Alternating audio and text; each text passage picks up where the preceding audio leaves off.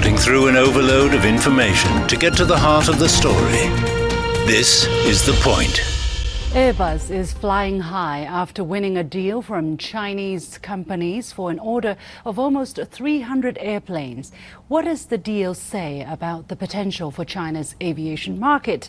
And Cantopop star Sally Ye has touched millions with her music. What's her story and what has made her music so enduring to so many? Welcome to The Point, an opinion show coming to you from Beijing. I'm Li Xin.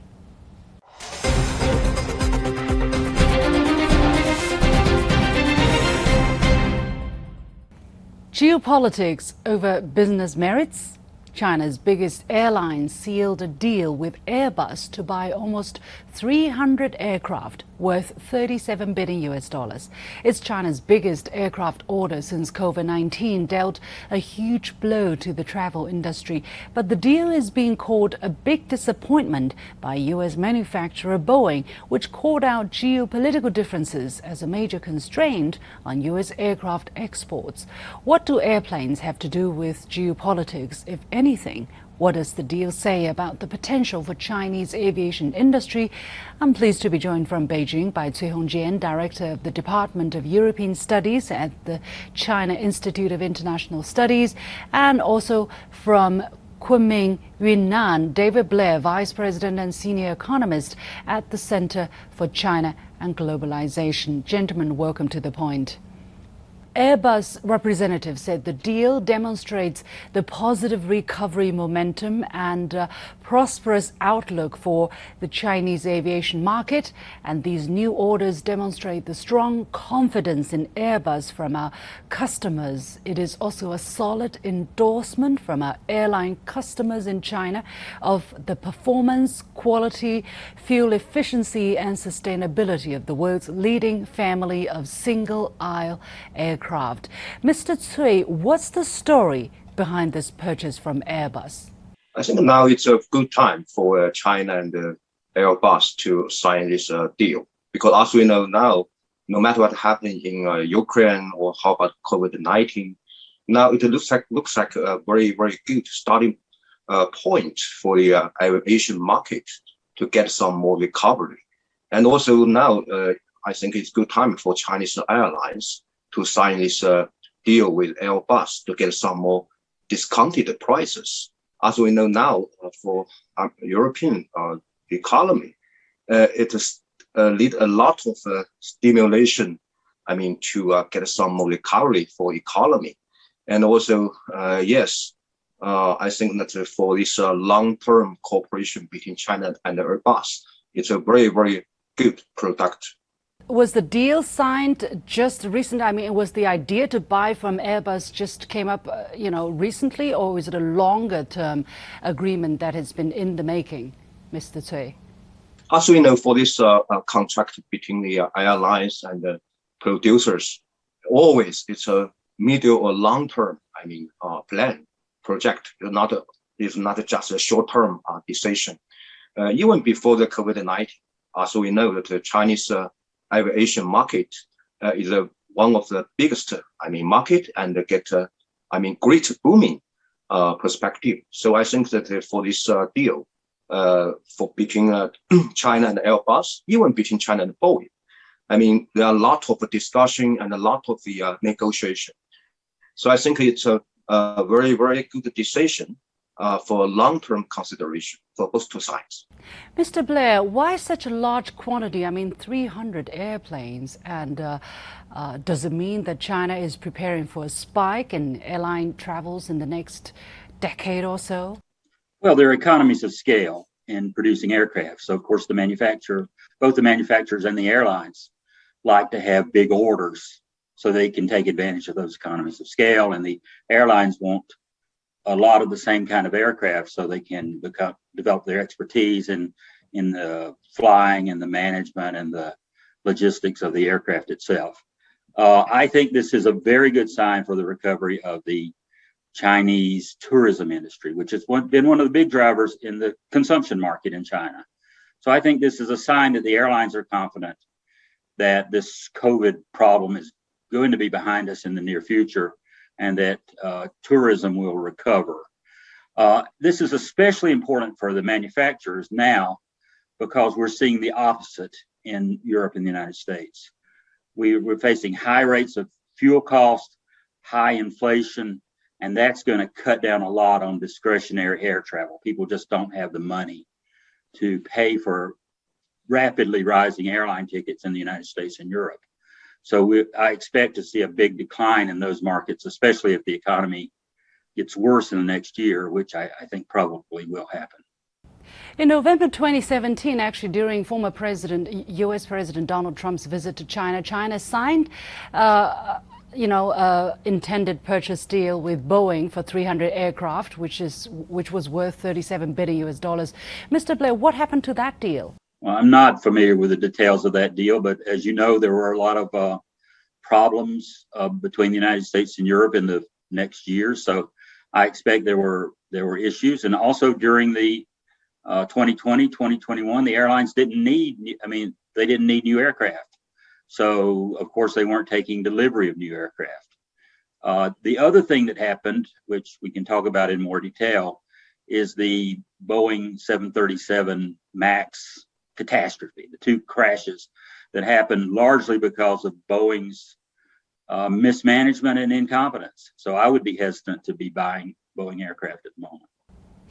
Mr. Cui, how big of a factor do you think the accidents involving the Boeing 737 MAX model, how big a factor is that in China's decision to purchase such a large quantity of airplanes from Airbus?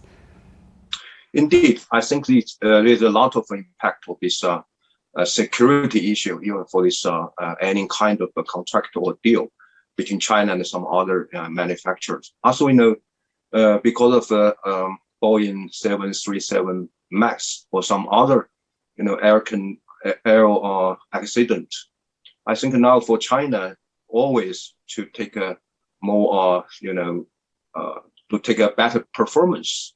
Airplane always priority for its decision to get some more airplanes. So I think now the Airbus is right to say that its performance and also even some other, very good, quality or some other, even the fuel efficiency. I think that a very, very good advantage for Airbus to win the contract. The news has sparked quite a bit of interest and even, very subtle reactions, like psychological reactions. For instance, one headline from the publication Political from the United States says Airbus has deep links to Chinese military-industrial complex. Boeing certainly expressed a disappointment in a statement. How big of a blow is this going to be Boeing in terms of finances, but also to its business relationship with China, and considering the huge potential of the Chinese market? Well, this is not a huge part at the moment of Boeing's business. They have lots of thousands of planes in process to be sold overseas. So this is not a direct blow to their business, but their market share has gone down, and also their stock price has gone down a lot. I think it's only over 40% in the last few years. So I think they have to fix a lot of the problems they have. I want to say, I think it's wrong to call the two crashes accidents exactly. What happened was Boeing decided to save money on development and safety in that aircraft. And after the first one, they knew exactly what went wrong. And the second crash, that was the one in Indonesia. The crash in Ethiopia, they knew exactly what was wrong with the first one.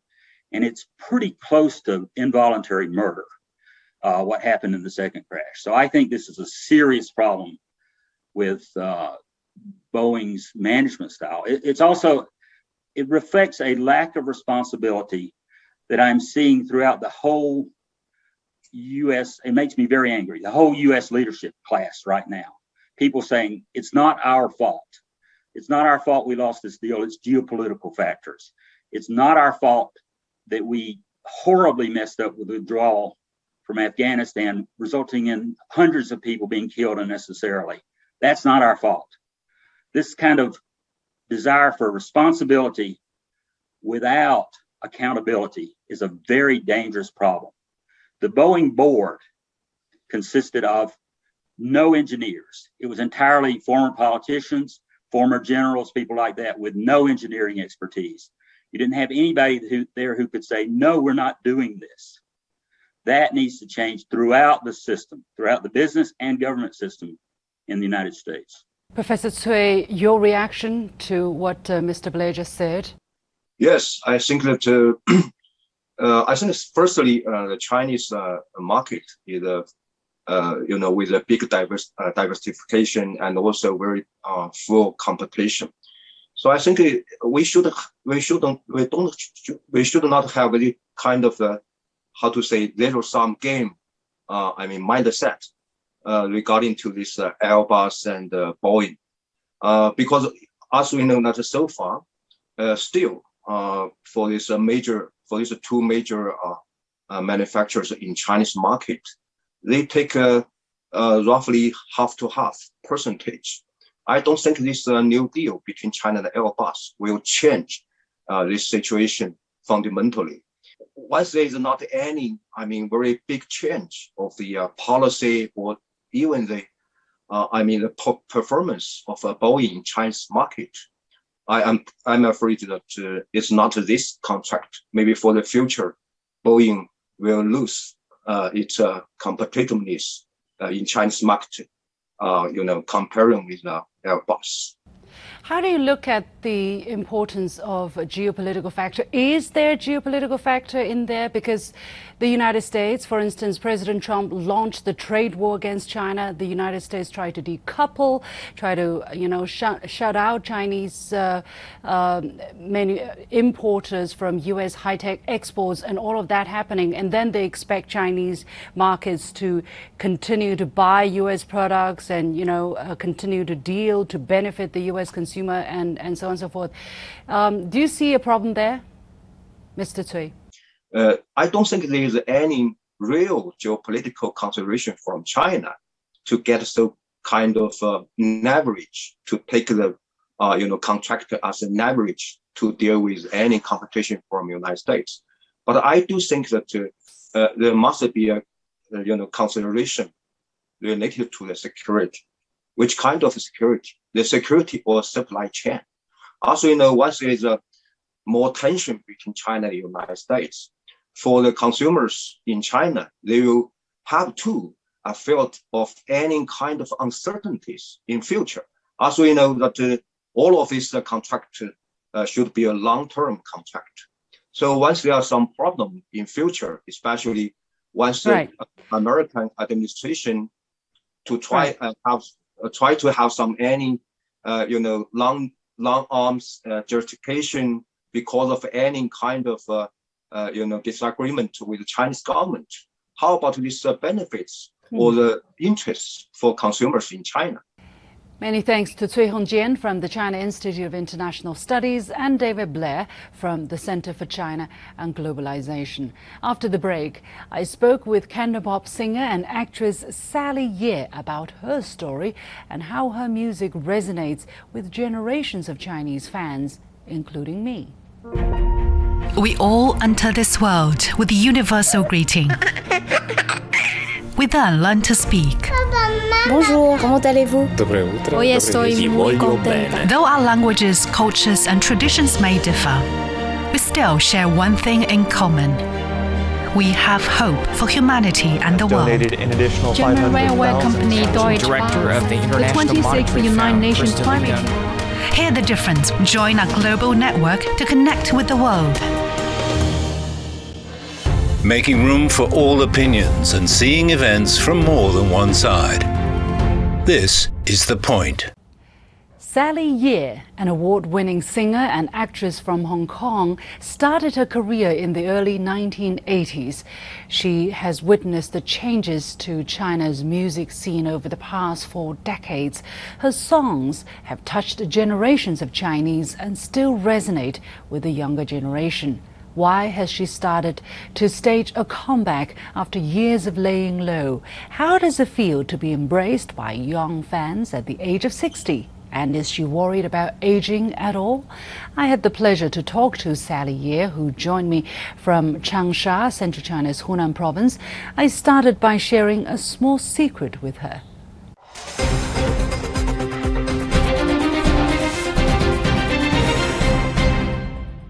I'm so pleased to be joined from Changsha, Central China, by Sally Ye, who is an award-winning artist from Hong Kong, and this is the very first time she does an interview in English. Great honor, great pleasure. I'm a big fan of you, Sally. Welcome to the show.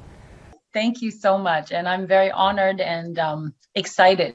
But you know, Sally, I'm going to share with you a small secret, because I did this big so-called live debate with the with an American colleague a couple of years ago, and it was such a big event. A lot of people were anticipating it. I was so nervous.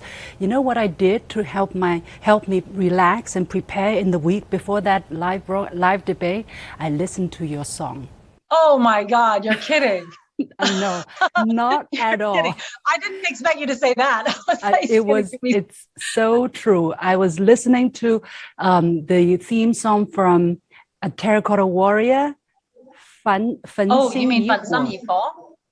Yeah, wow. Yeah. Because it is such, it has a sadness. It has, like, you know, something grand is happening. It's so deep, you know, a lot of emotions, and that was the right thing to prepare me. So oh really? Well, I'm glad my song could do that for you. I wish you could do that for me. I have to listen to someone else's songs. But you don't know how much you have meant for a lot of people who have been listening to your songs. Tell us a bit about I know you have a very long journey, right? You started acting, you went to Hong Kong in the 1980s, and pretty much ever since then you started singing, you were acting, and now you're one of the most loved Hong Kong cantopop singers and actresses for the mainland especially. How does it feel to cover such an incredible journey and come this far? How does it feel like, you know, at this particular moment for you? Well, I wish I had a really intelligent answer, but I don't know. It's kind of overwhelming at this point, because I kind of thought my career was pretty much at a place where I thought I would just live my life. I didn't think that I would have a second running of my career like this time when I'm coming into the mainland. The response is so overwhelming. And I've always had a rapport, because I've always sang Mandarin songs and then Cantonese songs, and then we kind of go back and forth. But I didn't realize that anybody still remembered me, to be honest. Oh, people not only remember you, as you can tell from the responses you've been getting. Yes, and I'm actually very shocked by those responses, and I don't really look at them too much, but people keep telling me. And then so when they tell me, I'm like, are you sure? Are you sure? Are you kidding me? And I can't believe it, and I don't know why. And you don't know why? When I'm in Hong Kong, it's very nice, because I've been there all these years, and people just, when they see you like they see an old friend. So they say hi to me, and I say hi to people, and I just can eat my dinner. Nobody, you know, looks at me more than twice, just looks at me a little, and then I just live my life. And then suddenly I come to the mainland to join this show, and suddenly everybody knows me and stops me to take a picture and is happy to see me. Were you touched by all of the warmth, the great responses we were getting? Yes, I'm not just touched. I'm overwhelmed, and I'm in disbelief, because people, they show me pictures they might have taken with me 35 years ago, and of course, when I dyed my hair white, I thought, well, that's going to be it. I'm just going to come out this old lady. No, not at all. And I didn't realize that people could embrace that and realize that it's fun to be old, and can be excited about it. Yeah. What do you think people relate to or people are celebrating when seeing you? Are they celebrating? Of course, you're a diva, you know. I have no idea. Okay, let me share a little bit of my understanding. When I saw the video of the show you did in Hunan Weishi, I think people love all these old songs that they heard many years ago. Zhufu, of course, not that particular song, but all of these old melodies that they were very familiar with, right? They even grew up with. Even the younger generations, these are part of their memory, part of the old days for them. I think that is one big part of it. And of course, you're a great singer, and together with your husband George Lam, you had such energy right on site. So I think that also gave it an extra touch to it. And this is Hong Kong returning to Chinese rule, 25 years, right? Celebrating this great moment. That's my understanding. What do you think? Yeah, how do you feel? Well, I feel that it's wonderful that we can make this crossover, but we've always been doing it, not just on the 25-year mark, but we've always loved Mandarin music and we've always loved Cantonese music. And the only difference is the language, which in China, there's so many different dialects. Like in Hunan, they have their own dialect. In Sichuan, they have their own dialect. In Shanghai, they have their own dialect. And so Cantonese, I expect, is just one of the dialects. But for some reason, Cantonese people make great songs, or Hong Kong, they write great songs. But so does the mainland. And so I listen to mainland songs all the time. We watch mainland programs and they watch Hong Kong programs. And it's wonderful that there's this loving relationship right now where they embrace Hong Kong songs much more than they ever did before, which I know they did, but it was sort of like more quiet. But now it's like become very mainstream and they resonate with the words, because I probably am the same. The timing is similar for me with the mainland, because I've never really known what I was saying, because I always sang in Chinese, but I never understood the words, because when Chinese words are written, it's very poetic. Like I can't understand the news when I listen to it in Chinese. So equally, I cannot understand the words of my songs. But when I hear the right arrangement, and the right arrangement brings out the words' resonance, the words resonate to me. And so I somehow can sing the emotions of the music rather than the words. But now at my age and coming into the mainland, I realize how important the words are. And I didn't realize all my music, all the words written for my songs, which I thank the heaven above and the universe for helping me with that, is all my songs are very positive, very encouraging, very supportive of life, of love, of faith, of trust, of going forward, being strong. And I feel that resonates with people. And especially now with COVID, especially how difficult the world is, that makes all the more difference. So then you kind of bring the two worlds together, which is still one world, but it's just somehow a different kind of a dialect, I guess. And it just works. What's next? Now you have this comeback. Now you can't retreat anymore. You got to keep going. What is your big plan? And especially with the integration that's going on, between the two sides, a lot of room, a lot of excitement, I guess. No plans. I have no plans. I've never had plans. I let life take me, and I let the universe take me where I'm supposed to go. I've never had a plan in my life. And when I plan it, it always gets messed up. So I don't want to plan anything. I will just take life as it comes. I will take every challenge, every wonderful experience, every honor, every grateful day that I have by day.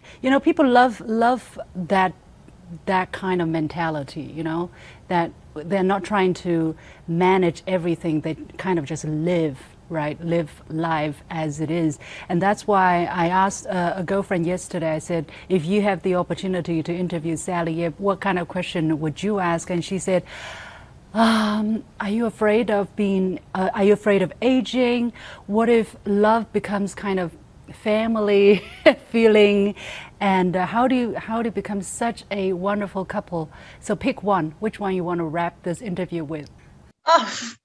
I can't remember what they are. Okay. What was the first one? Are you afraid of aging? I guess you're not. No, I'm not. Why not? Aging is a natural process of life, and we have to embrace it. If we're afraid of it, we won't enjoy it. It'll just go by.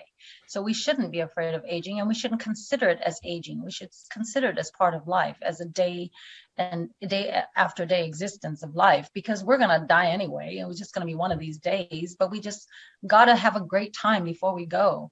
And we got to teach as much as we can. We got to influence as much as we can, and we got to treat ourselves as good as we can. And so don't be afraid of aging. I don't see the problem. I mean, I can walk further now than I could when I was 20. I can walk a whole golf course, whereas before I couldn't. I can walk in this heat, whereas before I couldn't. So I'll also answer your second question, which is about having love so long that you become family. And that's true. No love can last forever. Not that kind of love, the kind of love you're talking about, but the kind of love that you endure each other, and you have patience with each other, and that you appreciate each other and you respect each other. That love is goes on forever. That's infinity and beyond. Isn't that the name of our show, Infinity and Beyond? Absolutely. So if you have a love that becomes family, that's rich. That's the meaning of life. Thank you so much, Sally Yip. And thank you. Sally and Yip, I really appreciate you interviewing me. And thank you so much, everybody. Thank you. Yeah, we appreciate the great music you bring to people. Keep loving that. All our songs. Thank you. We will. Thank you.